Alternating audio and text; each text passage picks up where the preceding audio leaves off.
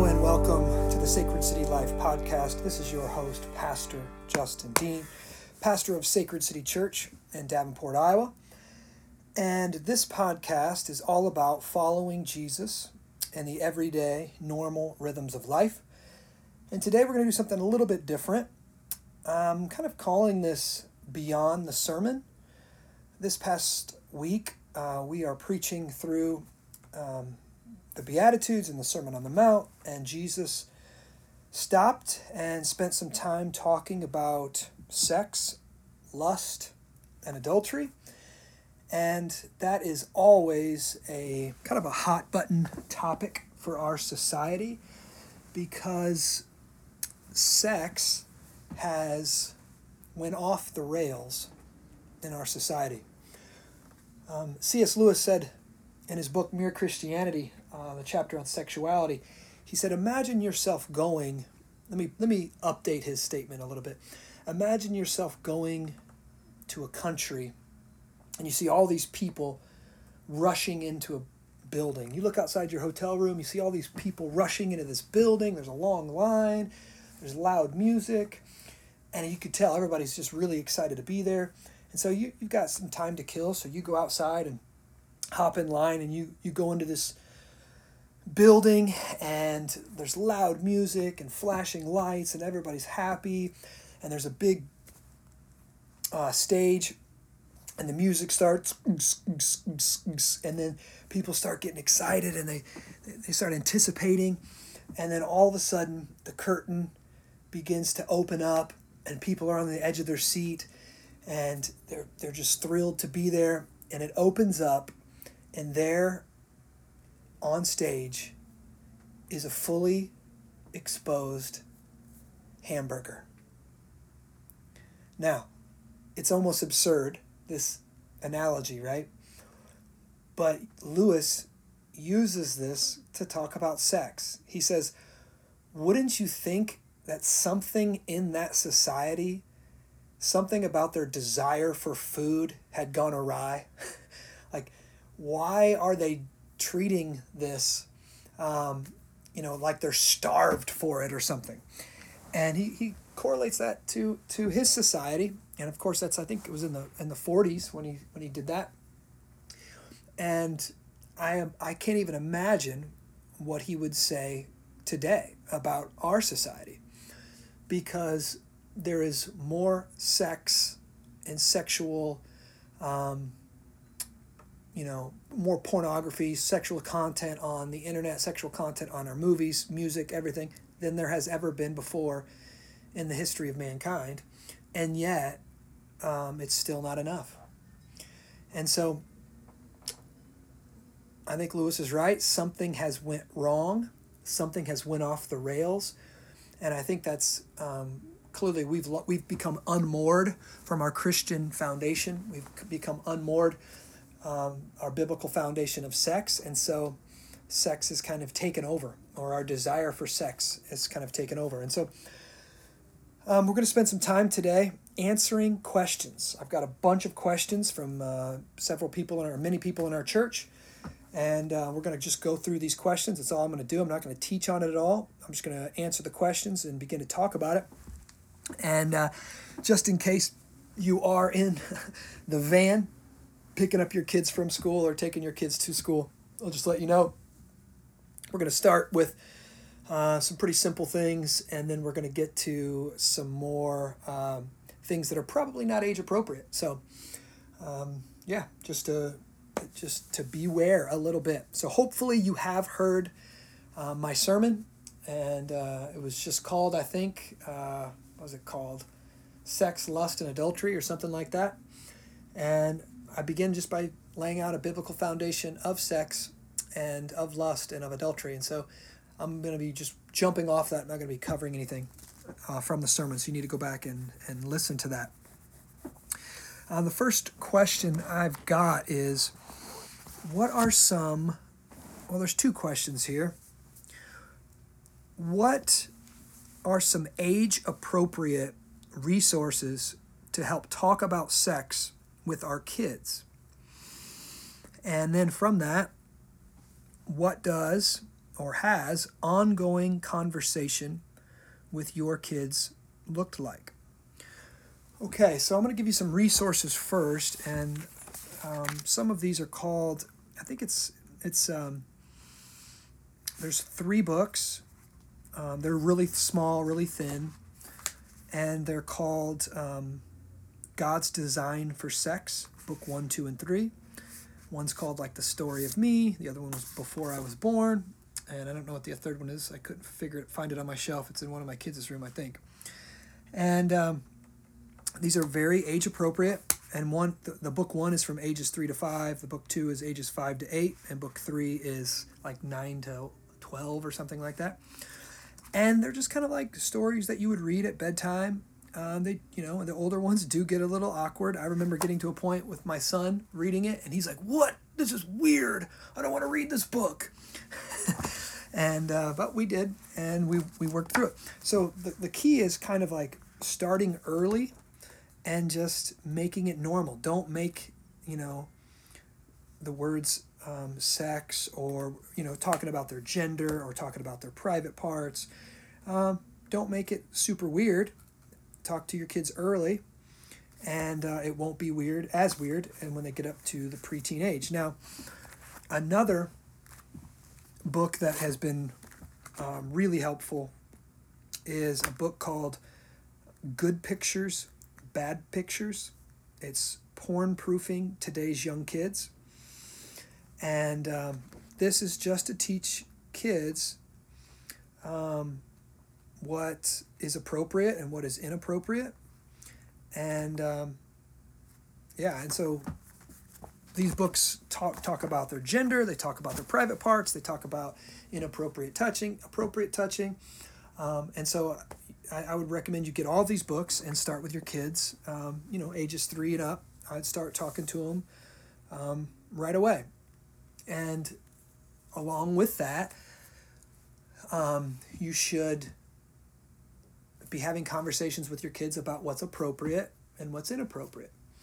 You don't want to act like talking about their privates or something is somehow wrong or dirty or sinful. So you want your kids to know that the door is open to talk to you about that. You're not going to be prude about it. You're not going to blush about it. It's okay. But then there's these conversations are for mommy and daddy and the family, and we don't have these conversations outside of the house. You don't talk to the neighbor kid about it. You don't talk to your teacher about it or whatever, And with that, there's, nobody touches your privates, right? That's inappropriate, and so we don't want to promote that. We don't want to do that. So then, if someone does, a babysitter, a friend, what have you, your kid already knows what this is, already knows it's wrong and inappropriate, and we'll say no to them, and we'll tell you, if anybody tries to do that. So those are some ways that we consistently talk to our kids. Also, as they're watching movies and watching TV shows, we're always keeping a really close watch on what they're watching. And if I hear anything inappropriate, we'll pause it, we'll talk about it, or we'll shut it off completely and say this is inappropriate. Because obviously, when the world says something is PG-13, that does not mean you can let your 13-year-old watch it by any means. And so another question that goes right along with this, what are some biblical and practical ways to prepare our preteen kids to live in a culture so driven by sexuality and pornography? What age should these conversations start? Again, that goes along with the first question. They should begin right away. They should be constant conversations.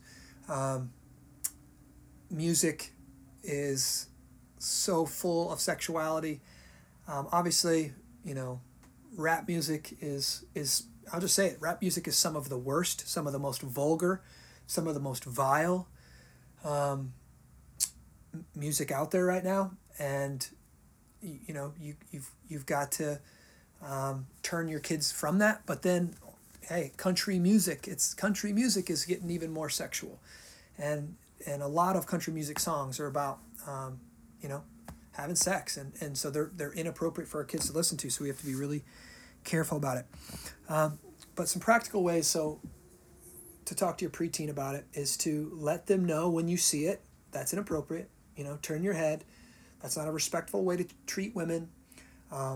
That's not honoring God with your body. And a lot of this, honestly, is coming up now because every single book and every single show is now trying to, it like starts out the first season rather innocent, trying to hook kids in. And then they get these kids watching. And then in season 2, season 3, season 4, they start introducing pornography, masturbation. They start introducing deviant sexual practices. So gender dysmorphia, transgenderism, bisexuality, homosexuality. And they're pumping it into our kids right away, so that our kids see it as normal, and our kids begin to accept it. So we have to be really careful to talk about our kids, talk to our preteen kids about homosexuality. What's wrong with it? Doesn't mean that every person's like that is evil or wicked or there's some, quote unquote weird. But it is not the way God intended things, and it is, it's a turning away from the way God created man and woman. And so we should teach our children this, because in junior high right now, all the schools are teaching that it's absolutely okay. It should be accepted. It should be even celebrated. Boys go to prom together, girls go to prom together. They're holding hands and kissing in the hallways. This is happening in the Quad Cities, in our junior highs. And so we have to prepare our kids before that, and just having a biblical worldview on what it looks like. And then I've taken my son out. I take my kids on dates, and so I took my son out, and we've had several conversations about sex, about what's appropriate, what's inappropriate, about what sex is and why God made it, and all these different things. And we've had just normal conversations, and it hasn't been super awkward or super weird. And I want my kids to be able to say, hey, that's inappropriate. So I hear Javin say something to his sister, Zoe, quit it, that's inappropriate. I want them to be able to have that language, have that vernacular, and holding each other to a higher standard. So if they are watching something, on Netflix, then the older brother is also helping the younger kids navigate these things, because we've got, and that brings up another conversation. So I've got nearly every filter you can possibly get on your phones, and on all your devices, and none of them are 100% adequate. Okay, so I have Circle, created by Disney, in our home. I would recommend you get that. It's only like it's like $50 or something. I have it on all my Wi-Fi. I have language, like inappropriate songs, so explicit lyrics in my Wi-Fi you can't listen to. I've got everything that Apple provides, as far as each kid has their own profile on iPads and TVs and such, and they're all rated for their age group, and none of them can get explicit content. And so I'm using every filter kind of possible to make sure that my kids aren't going to stumble upon pornography or stumble upon something grossly inappropriate, because that, of course, can trigger things and can become an addiction really fast. And so I want to do everything in my possibility to limit their content, or limit their connection to, and the possibility of getting connected to, pornography. So those are some resources. Trying to think off the top of my head here. I don't have anything. I'm literally just, all I have in front of me is these questions. So that's what I'm gonna try going off of them this morning. And I didn't have anything written up. Question: you mentioned towards the end of the sermon that as Christians, there are some things we may just not be able to participate in because of obvious sexualization and lust that's brought forth or portrayed in things like movies and shows. How does this same idea translate to things like social media and the sexualization on those platforms? I think it translates one-to-one. There are some shows and movies that are blatantly sexual, and Christians should not watch them, period. Okay, let's start at the worst, right? Let's start at just pornography. There is no redemptive value in pornography. Pornography should be rejected 100%, okay? Well, now working back from that, there's going to be a line somewhere. And I think for each person, that line needs to be subjectively drawn somewhere. It's subjective. It's based upon your personal disposition. How sensitive are you to lust? Now listen, I'm going off of, this is a theoretical discussion here, because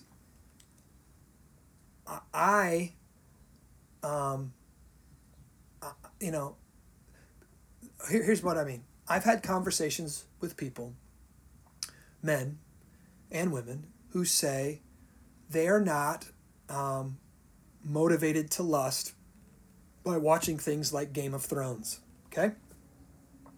I watched 1 or 2 episodes. Actually, I read the first book, and I lusted by reading the book, and I was like, okay, crap. And I watched 1 episode and be like, nope, I can't watch this show. And so, but there's Christians that say, oh, I watch everything. It's not a big deal. It's and I don't mean to say that. I don't think they're lying. I can. So maybe they're not as sensitive to the naked body for whatever reason. I don't understand that. So the line for me is back past, or is before Game of Thrones. I'm just telling you that, and so I can't watch shows like that. And I think social media, it's one-to-one. There are some people who can watch some things that it doesn't quote unquote trigger their lust. It doesn't drive them down black holes of search history things. And so each person has to decide where they're going to draw the line. Now, for me personally, in early August, like the first few days of August, I got off of all social media whatsoever. And I still use YouTube a little bit, but I'm off of all social media. Now, that was partially because of sexuality and sexual content, because it's just too easy. People were sliding into my DMs with illicit content, and then even people that I follow from our culture would post things on there that are not nudity, but they're rather revealing, and it would just cause my mind to go down that rabbit trail of I wonder what that person looks like naked. And so I'd have to pull back from that, right? But the main reason I've ditched social media is because I've deemed it to be of no value to human interaction any longer, and I think it's actually the number one cause for the social division in our society, and Christians are participating in it because they think they can have a redemptive presence there, and honestly, I just don't know if it's actually possible anymore, and this election cycle was enough to kill me. So I think Christians need to be very wary of social media in general, and with the media that we listen to. Following up from that, if giving up the freedoms of social media are wise in your fleeing from sexual temptation, then how does the Christian engage the culture with the gospel instead of appearing to separate oneself from culture? Well, that's a good question, and but that's a good question. So let me say that first.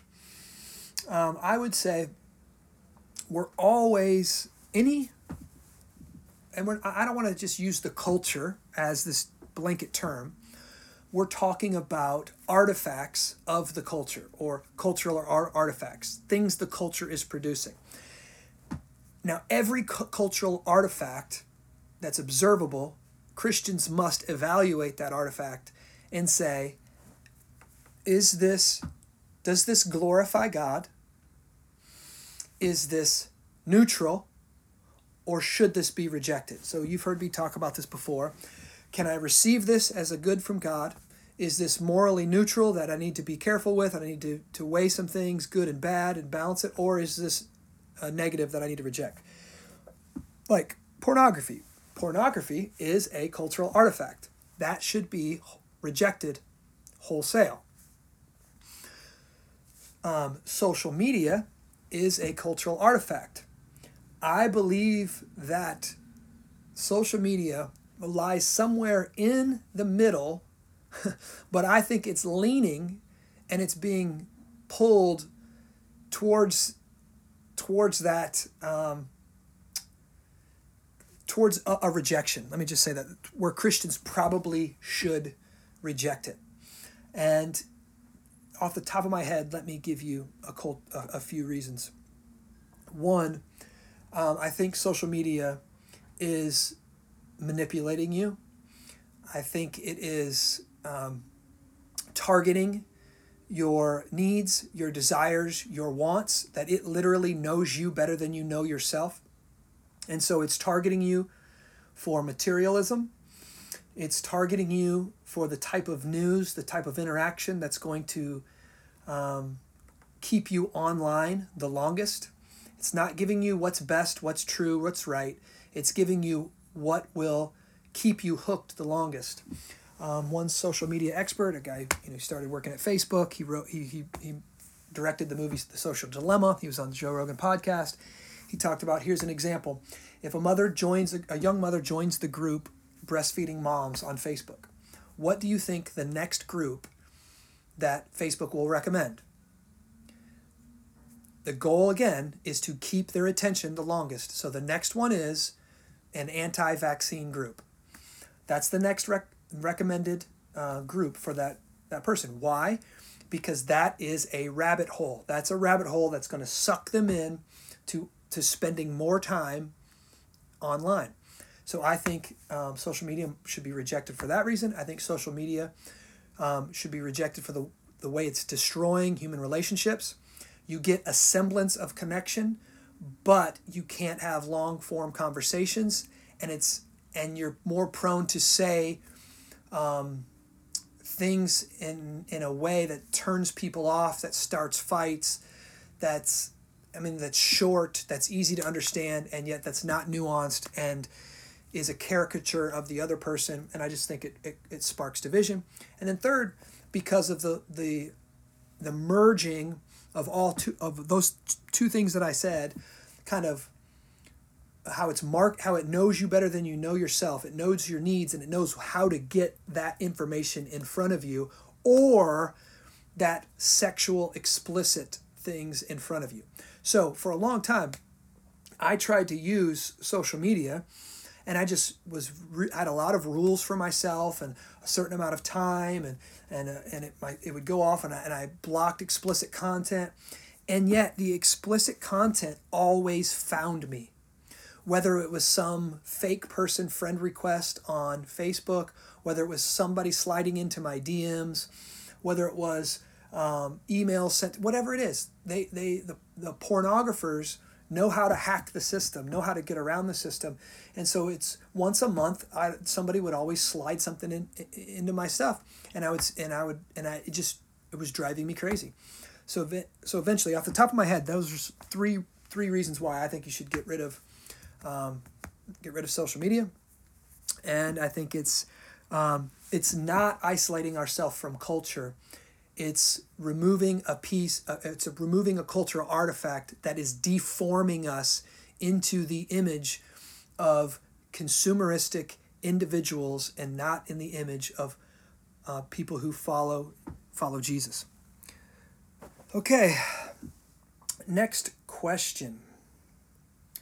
How should a couple approach moving forward if the things mentioned in the sermon, adultery, porn, use, abuse, have already been present in the marriage and there is a lingering hurt or lack of trust? Again, that is a great question. And this is going to be a very general answer, I think, because that's a general question. The first thing I would say is, what is the severity of what you're talking about? If a person occasionally looks at pornography or has struggled with pornography, your response to that and moving forward from that is a lot different than if a husband is sexually abusing his wife. Okay, those are two different things. And so the first thing we would need to do is to diagnose the severity of what's going on, and moving forward is going to look a lot different. So let me give 3 examples. Let's just say a husband is occasionally looking at porn. How often is occasional? I don't know. Let me say once a month. Okay, and how do you move forward from that? Well, I think the husband should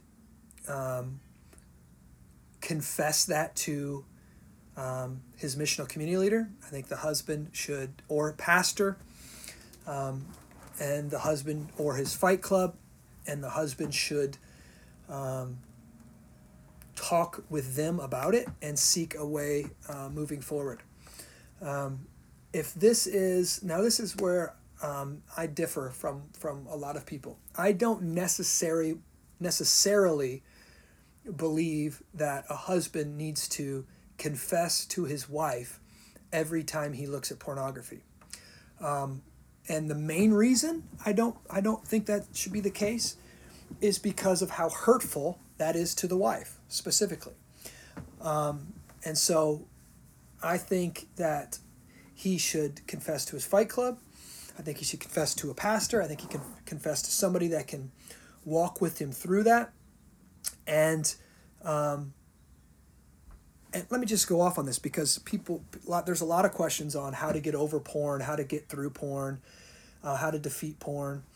And this is a huge issue right now in our society, that there are many people who are absolutely addicted to pornography. They're addicted to masturbation. They're addicted to the feeling that it gives them, the sense of control, the sense of pleasure, and it's ruining our society in many different ways. I gave 3 ways in my sermon, but it's ruining far more than that.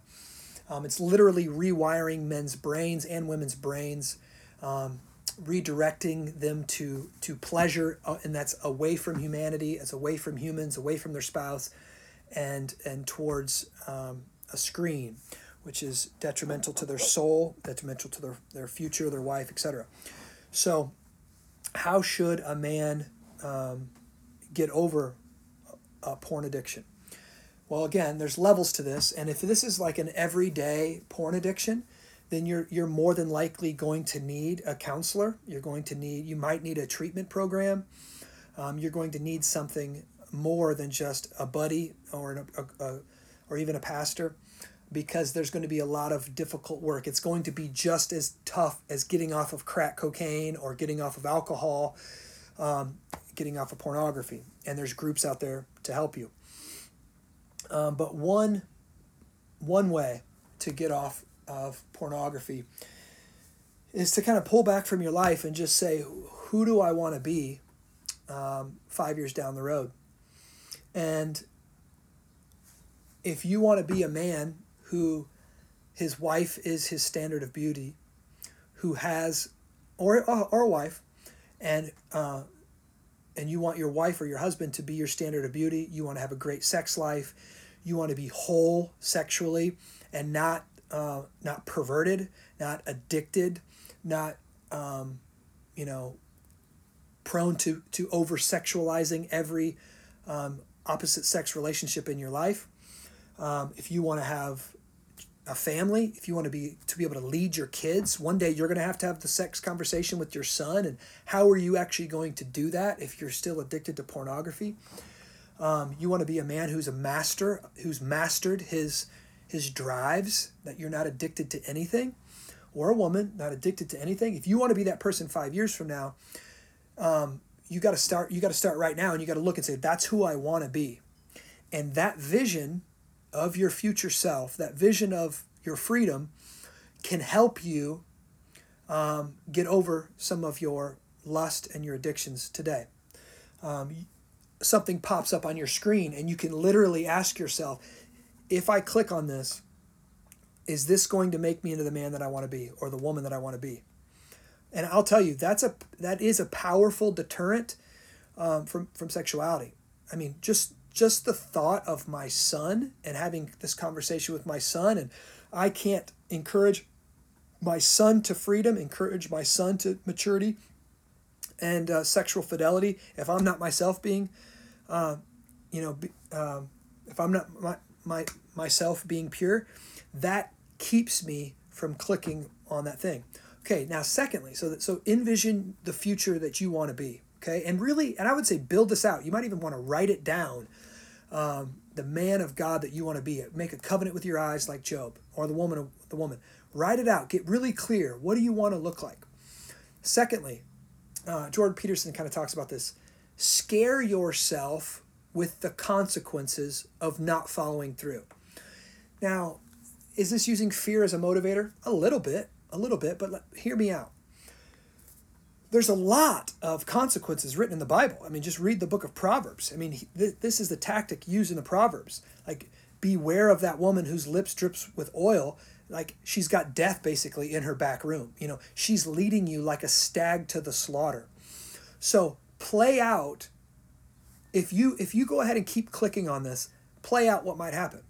Okay? You get addicted to it. You like what happens most of the time with pornography. You need harder and weirder and more obscure and deviant stuff to get you turned on, and that's gonna lead you down a really dark path.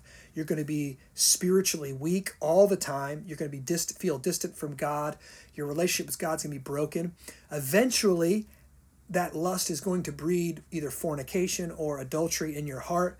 So you're going to either prevent yourself from marrying the right person. You're going to hurt the future spouse that you're pursuing. You're going to break up that marriage. You're going to ruin your family. You're going to ruin your future. And ultimately, you could possibly send yourself to hell. This is what Jesus said. Cut off your hand. Gouge out your eye. He's like literally trying to scare you into it. So write that out. I mean, you can get really detailed with that if you want. So first out, write out who do you want to be and the positives of being a godly man or woman who doesn't look at pornography. Secondly, what's the opposite of that? If I do continue to give in and I continue to let sin master me, what's going to happen to me? And third, write out a good gospel mantra, a good gospel paragraph that both reminds you so that you can go to when you fail. Okay. I think if you have an idea that you will never see another naked body other than your wife or spouse in your life, and that's the top goal. My goal is to be so pure that I'll never lust again, or I'll never see a naked body again. Honestly, I think maybe the only way that could be the case is if you threw away all technology. I honestly think that's because of the way I got a random text message a few weeks ago, and it was a random text message and it was just a link. Now I get random messages a lot from somebody who gave my number to somebody, and they send me a video to watch about, Marxism or whatever they want me to see. And not everybody has my number, so I get those a lot. I clicked on the link, and it went right to some kind of pornography. It was, I don't know how they got it, just like they get your number for political things or whatever, but they got it. So I think, and so what happens? You look at that, and then immediately that makes me mad, because it's like, dang it, I hadn't seen a naked body in, this many months, other than my wife, this many months, and now you just reset that, like you just reset the counter for me, and that ticks me off. So what do I have to do? I have to have a gospel reminder that I am not my sin, that Jesus knows that I'm a sinner, that Jesus paid for all my sin on the cross, that Jesus knows my frame. He knows exactly all of my weaknesses. He knows the world that I'm in. He loves me right where I'm at. He's given me grace to cover all my sin. He's empowered me with the Holy Spirit. The fact that this ticks me off and I hate this, and I'm mad about this sin, and I'm mad about this overly sexualized, pornography or whatever that's made its way to me. That's evidence that the Spirit is at work in me. And so I put my faith once again in the gospel, and, I keep moving forward. I think we need all three of those pieces, okay, when we're dealing with sexuality, when we're dealing with pornography addictions. And now, on top of all of that, we need restrictions on our phone. So put an explicit blocker on your iPhone and give the password to your accountability partner or missional community leader. I think that's a great way to do it. If you are majorly addicted, get rid of your cell phone, get a flip phone. I would take that kind of serious approach. Jesus says that's how serious you got to be. Cut your hand off, cut your eye out. So I think you should take that kind of serious approach. Okay, so there are some things on pornography. I think in the future I'll do a whole podcast just on pornography, because this is already going to get really long, I can tell. So I'm going to. Okay, and then you talked about how do you move forward after adultery. Again, there's levels to this. Moving forward after adultery, you definitely need to involve an elder, a pastor, and a counselor, and it's going to be difficult on both sides of the scenario to move forward. But the gospel's big enough to forgive, and the gospel is big enough to move forward, and so we need to call both sides towards repentance. That the guilty party has got to be repentant, and it got to want to change and desire to seek forgiveness and work it out. And the offended party has also got to give grace, that it's a failure to believe the gospel if you just immediately cut that person off and say, nope, you're dead to me, you're done. I'm not moving forward anymore.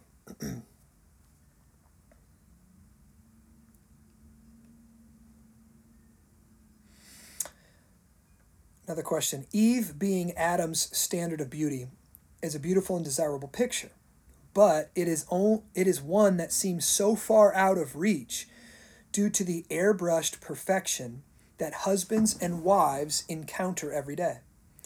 What are some good scriptures or gospel reminders when the comparison game becomes an issue and insecurities arise?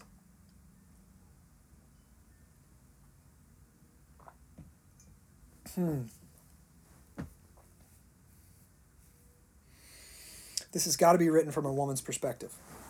I don't know who wrote it, but it's got to be written from a woman's perspective. Because we're talking about the comparison game becomes an issue and insecurities arise. Well, first off, I don't think your husband or your wife being a standard of beauty is actually far out of reach. And here's why I say that. When I grew up, my mom had a whole cabinet full of Little Debbie products. And I lived off of Little Debbie's, no doubt, no joke, until like my sophomore year in college, I think. And honestly, I probably lived off of them until I was about 30 years old. lived off of sugar, lived off fast food, lived off garbage food. And then when I turned 30, I started eating cleaner. And then I met Dr. Alex, and I learned, and he informed me on some of the things going on with food and the way it affects you hormonally and mentally and physically and all this kind of stuff. And I just dismissed him. I'm like, you are a freaking crazy person.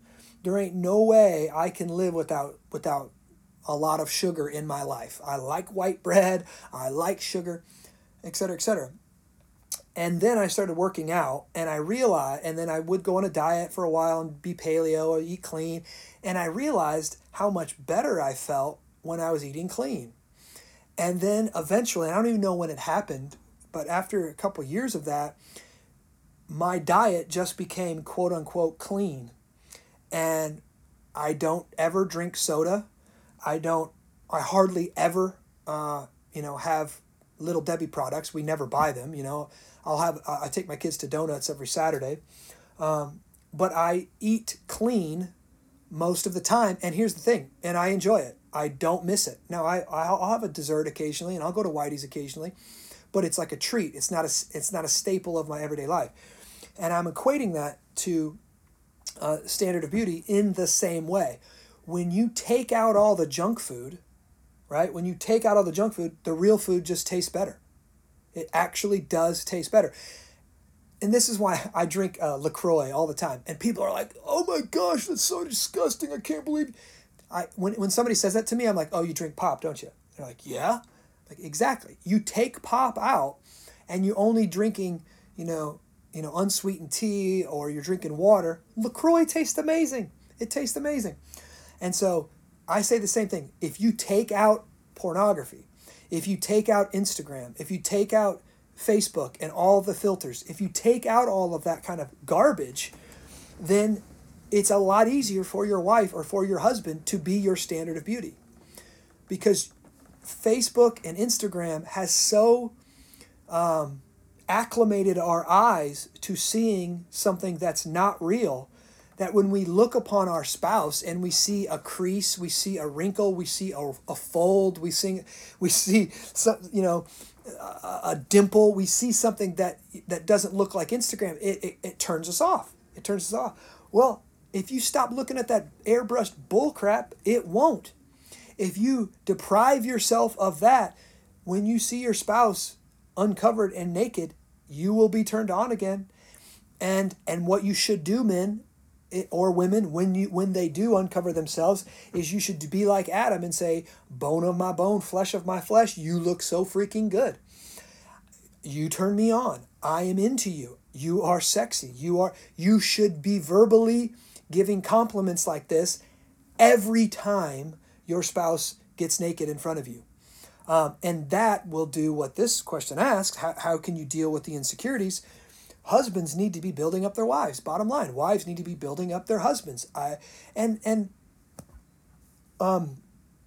you should be having conversations about what you enjoy and what turns you on. I will say this: no one is turned on by laziness, right? Or slobbiness or dirtiness. So if you are prone to being dirty, slobbish, or lazy, you should repent for all three of those things, and you should pursue cleanliness, you should pursue orderliness, and you should pursue dutifulness or studiousness or hard working. So you should start working out. You know what I mean? You should start working out. Period. I think now, and again, this is all, there's levels to this. Nobody's saying you got to be a bronze god, right? But if you've totally let yourself go, then you should repent and go get yourself back and pursue healthiness and pursue vibrancy. And you should clean yourself well. This might be obnoxious to some of you hearing your pastor say this, but listen, it's the smell of stank, right? The smell of body odor, the smell of just a stench is an immediate turnoff. And so you should take a shower, bottom line, right? Before you should want any action, right? That's pretty simple. So that's some ways that you can be encouraged that your spouse become your standard of beauty. And again, yeah, I think that means probably spending less time looking at Instagram, less time watching inappropriate shows. And that's how I said, that's another way porn has so formed our society. You go back 30 years ago, porn stars, maybe 40, I don't know what it was, porn stars were the only ones getting breast implants. Porn stars were the only one getting butt implants. Porn stars were the only one blowing their lips up to look like balloons. Porn stars were the only ones getting Botox shoved into every crevice of their body, right? But now who's doing it? Anyone. Teenagers are doing it. Teenagers are doing it. And why? To look like porn. I mean, it's all downstream from pornography. And so, yes, we should reject that standard of beauty, and we should embrace our spouse. And men should be, and women both, should be really good at complimenting your spouse and letting them know how beautiful they are, how into them you are, and how thankful you are to God for them, for their sexuality, for their intimacy. Okay.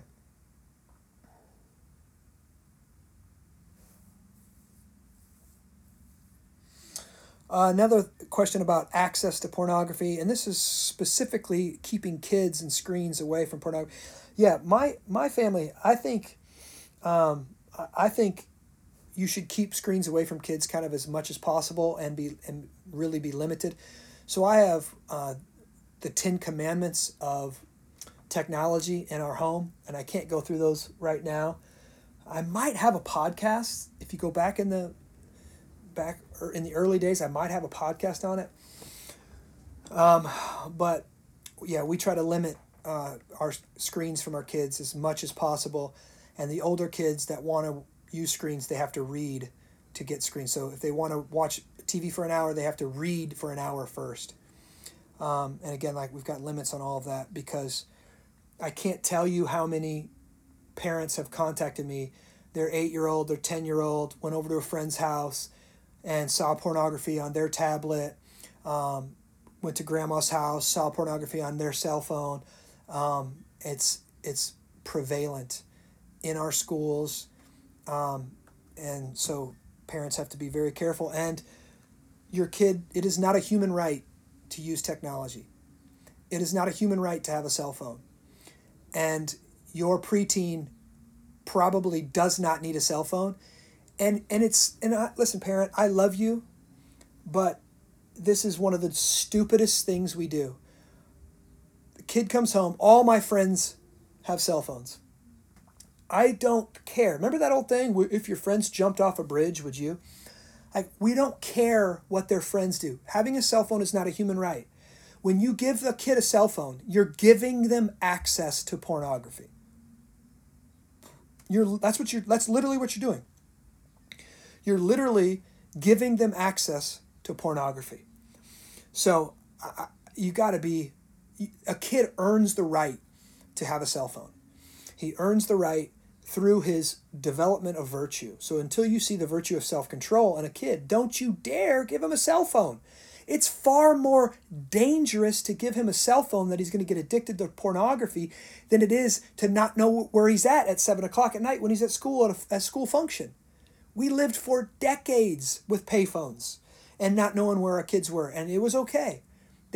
So you need to do some assessment, some risk assessment. It's a higher and it's a greater risk to your children's souls to have access to pornography. And not just that these little preteens are sexting one another.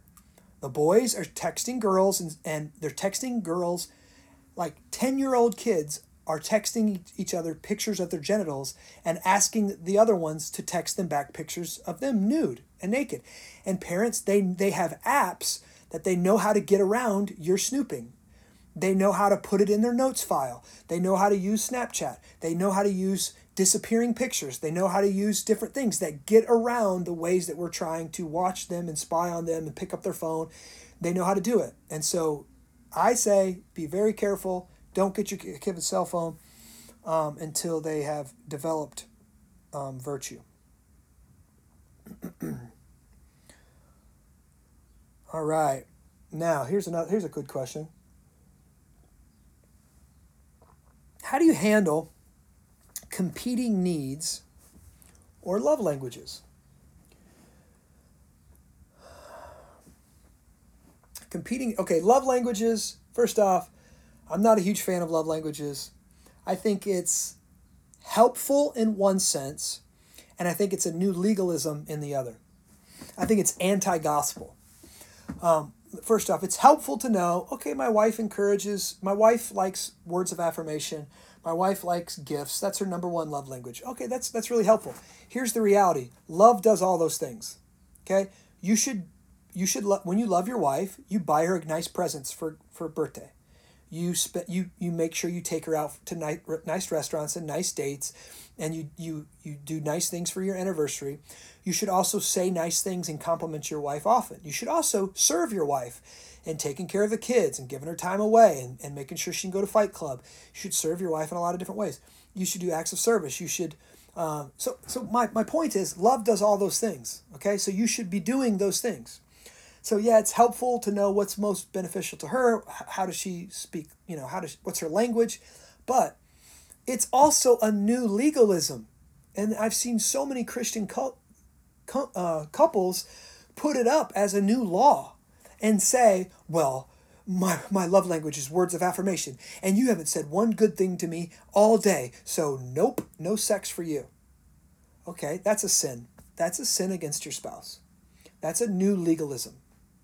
It's a new standard of morality that says, if you do this for me, then I'll do that for you. That's not how Christ loves you. That's not how God loves you. That's anti-gospel. That should have no place in a Christian marriage.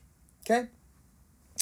And so I don't really think it's helpful, honestly. I don't think the love languages are that helpful. Or I got to spend 20 minutes cuddling my wife before we can have sex. Or I've got to do 7 chores, and then if I do 7 chores off the chore chart, then woohoo, it's a sex night, baby. All of that is legalism and should be utterly rejected. Okay? Now, when I said in my sermon, how often should we be having sex? And I said, one standard that Christians should have is they should never deny each other. Now that scripture is specifically from 1 Corinthians 7. Do not deny one another. Okay? I said that can be woodenly applied and even abusively applied, right? And here's an example of why you don't marry an unbeliever. If you marry an unbeliever, a guy who doesn't believe the gospel and isn't living out of his gospel identity and isn't living out of a grace-centered identity, he reads that, never deny, and he becomes a tyrant. Hey, I expect sex, at 5:15 every single day and at 9:15 every single night. And he comes in, he's just demanding. Okay, that clearly it can be abused like that. But that's not how it's meant to be. This is a gospel husband who's loving his wife. He's meeting her needs in other areas. He's providing for her. He's shepherding the children. He's being a good provider and a good soulmate and a good leader. And so when he wants to have sex, she doesn't make excuses. The kids are on my nerves. I have a headache. My back hurts. Blah blah blah blah blah blah blah. Right? She says, okay, let's do it. Now, this question goes on. Well, what do you do about? And other people have asked too. Well, what's appropriate for the marriage bed? The Bible says the marriage bed is undefiled. What does that mean? What acts are appropriate? What acts are inappropriate? And if she's on her cycle, what do I do? Well, and it's just straight up: is oral sex sinful, or is oral sex okay? Biblically, I think oral sex is permissive. I think oral sex is okay. I think, I think go for it. Now, that's also going, it's going to be dependent upon your spouse. Are they, it's going to depend on a lot of things. The stuff I've already said before about being a person of good hygiene, but also it's dependent upon how comfortable your spouse is with that and what they're comfortable with. Now, Another question here: what is there certain positions that are off limits? Positions, I would say no. I would say obviously you need to be responsible. You need to be creating a safe space in your home. Obviously, you need to have a lock on your door. You need to create a place where your wife is comfortable and the kids aren't going to bust in.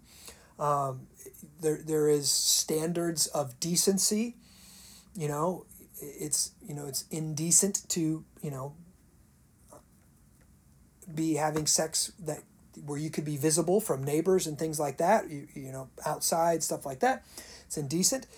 And then really the things that are denied in Scripture specifically is what the Bible calls sodomy, and sodomy is most simply anal sex, and so anal sex is off limits. Christians should not participate in anal sex.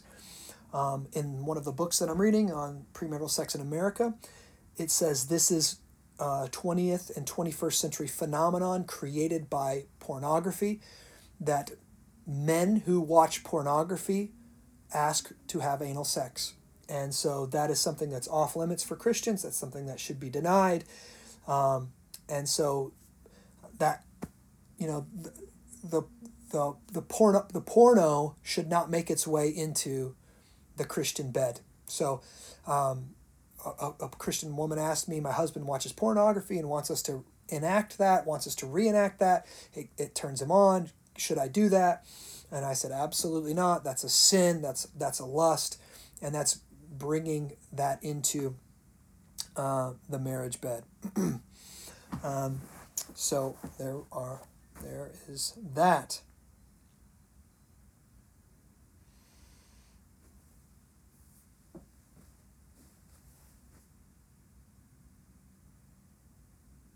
And this one is: are there certain sexual positions that are ungodly, or are there more godly than others?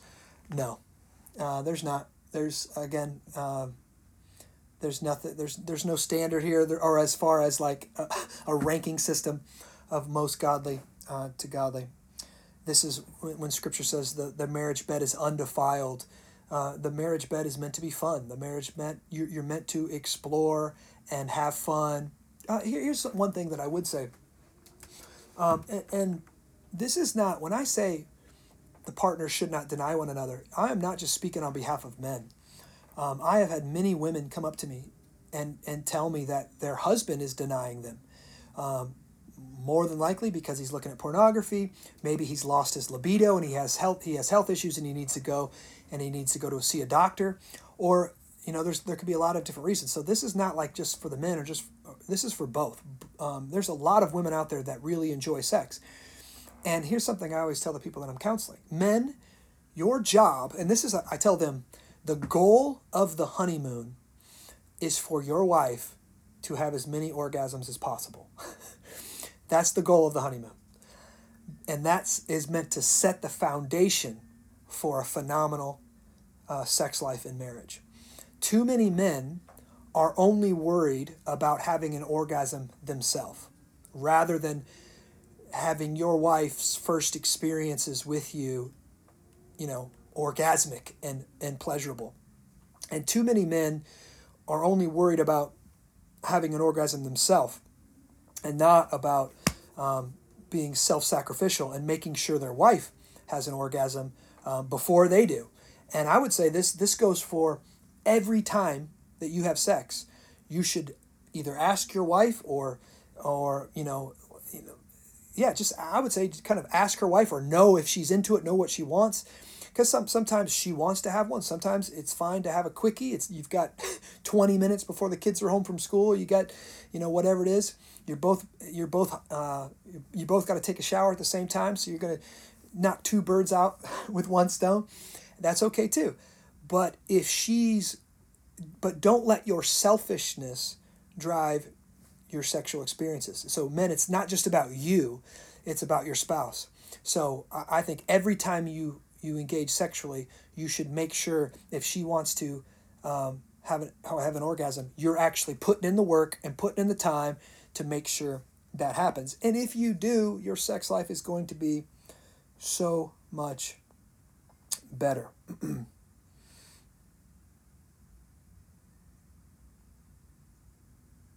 All right, you know what? I think this is all of the questions. Again, I don't know how long this podcast was. Pretty long, an hour long. Goodness. If you've got more questions, you can go ahead and email me at justindean@sacredcitychurch.com. Hope I answered some questions for you. I hope this was helpful to you. Please like our podcast, share it wherever you can share it, and rate us on the podcast app. That would really help us. You get this information into more people, help them, help us. So I love you guys. I'm praying for you. God bless.